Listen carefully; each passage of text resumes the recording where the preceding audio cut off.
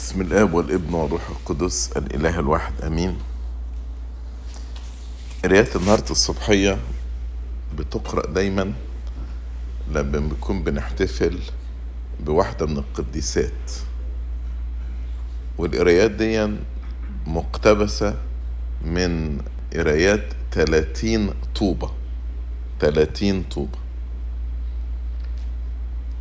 القراءات دي بتدور حوالين الحكمة كلها،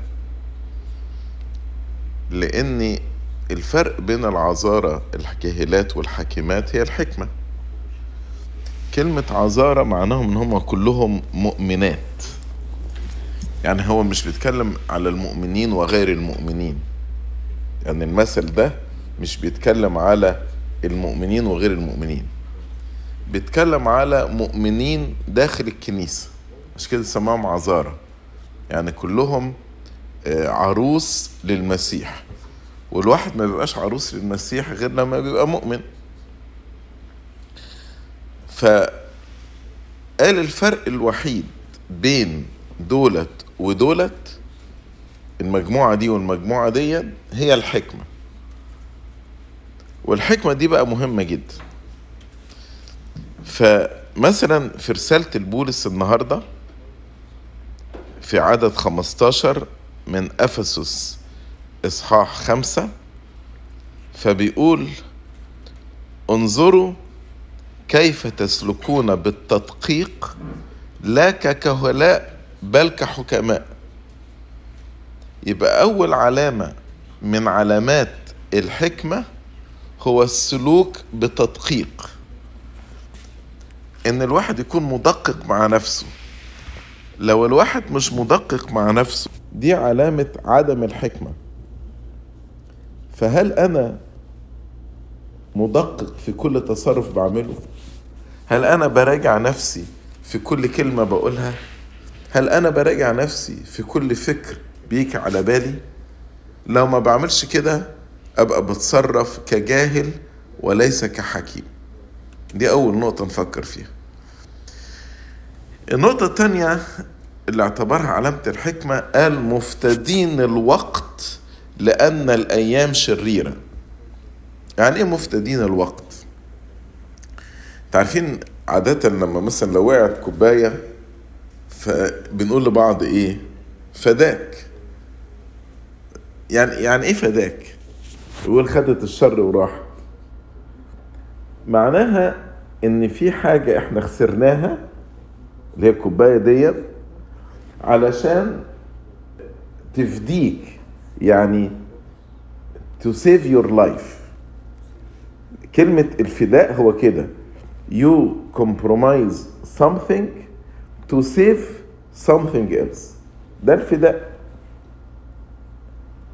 عشان كده بنتكلم على فداء المسيح لينا. هو المسيح ضحى بنفسه علشان to save our life. ضحى بنفسه عشان to save our life. ده معنى الفداء. طب هنا قال مفتدين الوقت. طب أفهم يعني إيه نفتدي الوقت؟ يعني إيه تفتدي الوقت؟ يبقى أنت إيه اللي عايز تحافظ عليه؟ الوقت.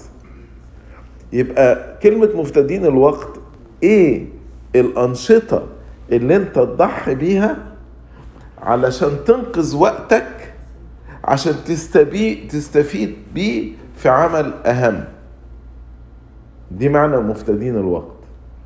What are the activities that you are willing to compromise in order to save your time for something important?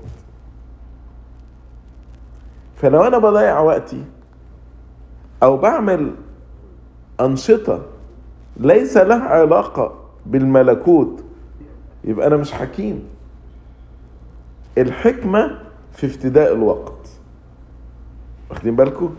يبقى أول حاجة في الحكمة السلوك بتدقيق. تاني حاجة مفتدين الوقت. بعدين قالك لأن الأيام شريرة. يعني إيه الأيام شريرة؟ يعني إحنا عايشين في عالم فاسد، ولأن عالم فاسد محدش عارف هينتقل إمتى. مع الشر الموجود في العالم ممكن واحد يجيله مرض، حادثة. يعني إحنا بنسمع مثلا شباب صغير في مقتبل عمره بيموت في حوادث.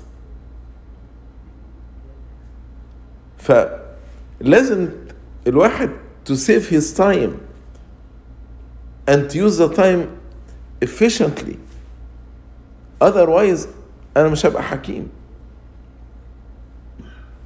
وبعدين النقطة الثالثة في الحكمة في آية 17 قال: من أجل ذلك لا تكونوا أغبياء. الغباء ده عكس الحكمة.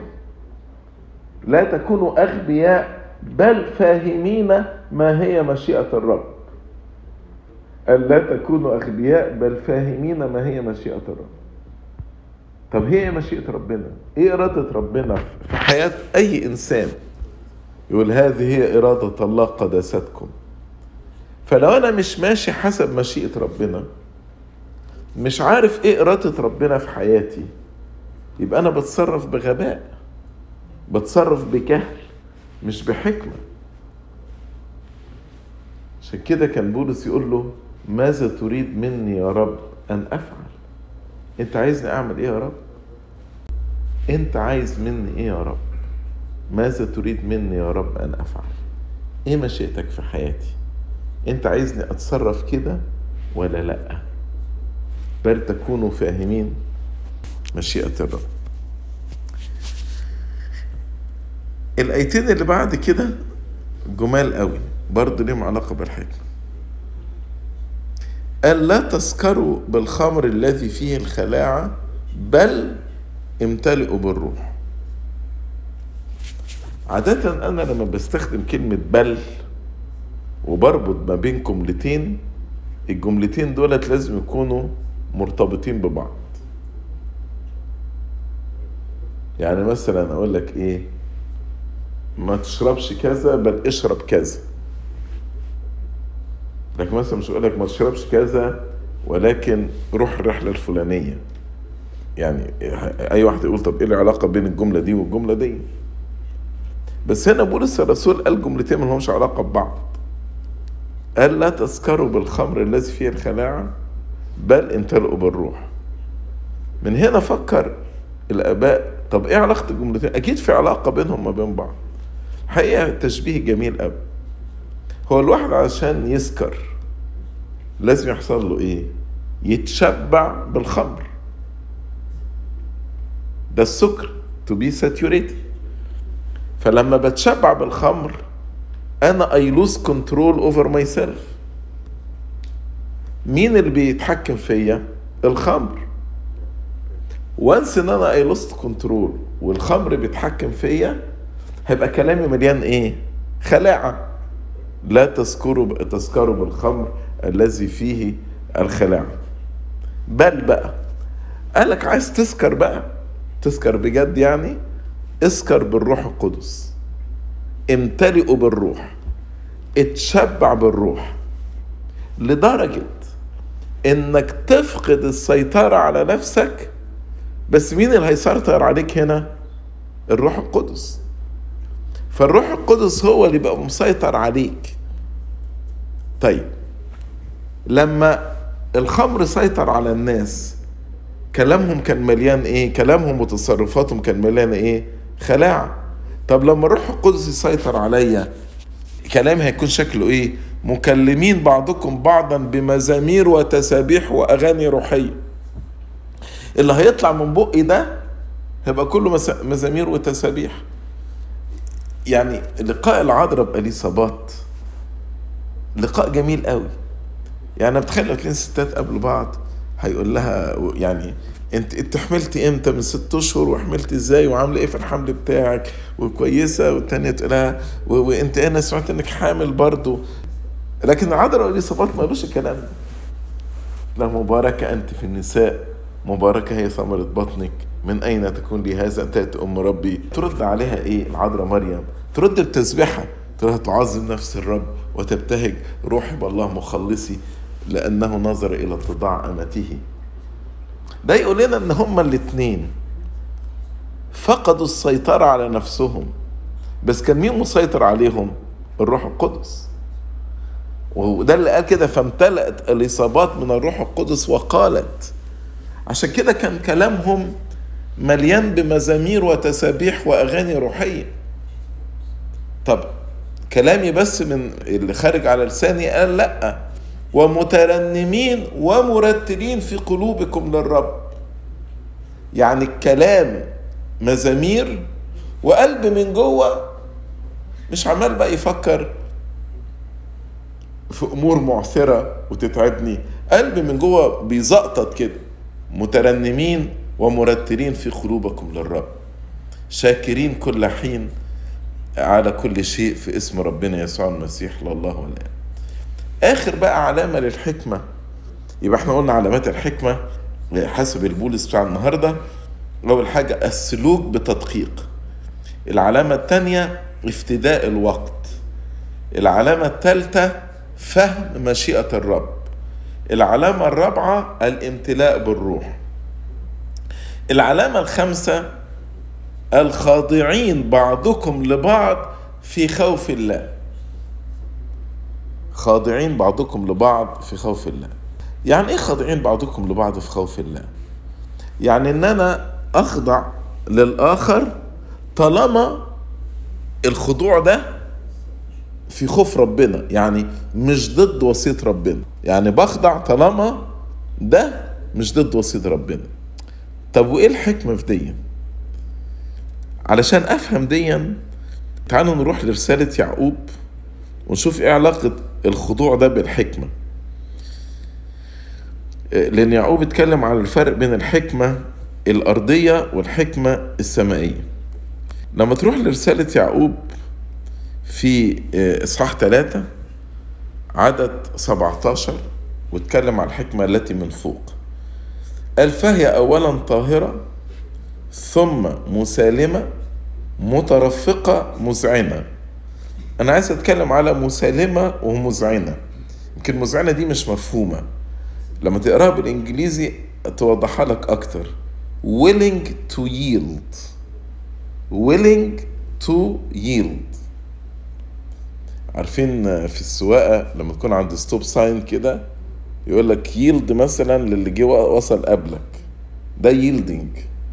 ييلدينج في التعامل ان انا مستعد ان انا اتنازل عن رأيي ومشي رأي اخويا، يعني مستعد اخضع لاخويا، ده willing to yield. يعني احيانا في مناقشة بين اتنين تلاقي ده مصر على رأيه وده مصر على رأيه، ولو انت بتحاول يعني تقرب وجهات النظر في الاخر مش عارف تعمل ايه. ده مصر ان ده يتعمل بالطريقة دي وده مصر ده يتعمل بالطريقة دي، وكل واحد ما عندوش يعني اي willingness to yield، مش موجودة.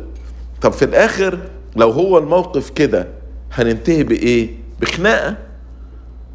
عشان كده قال مسالمة peaceable willing to yield، ودي قلد الحكمة السمائية.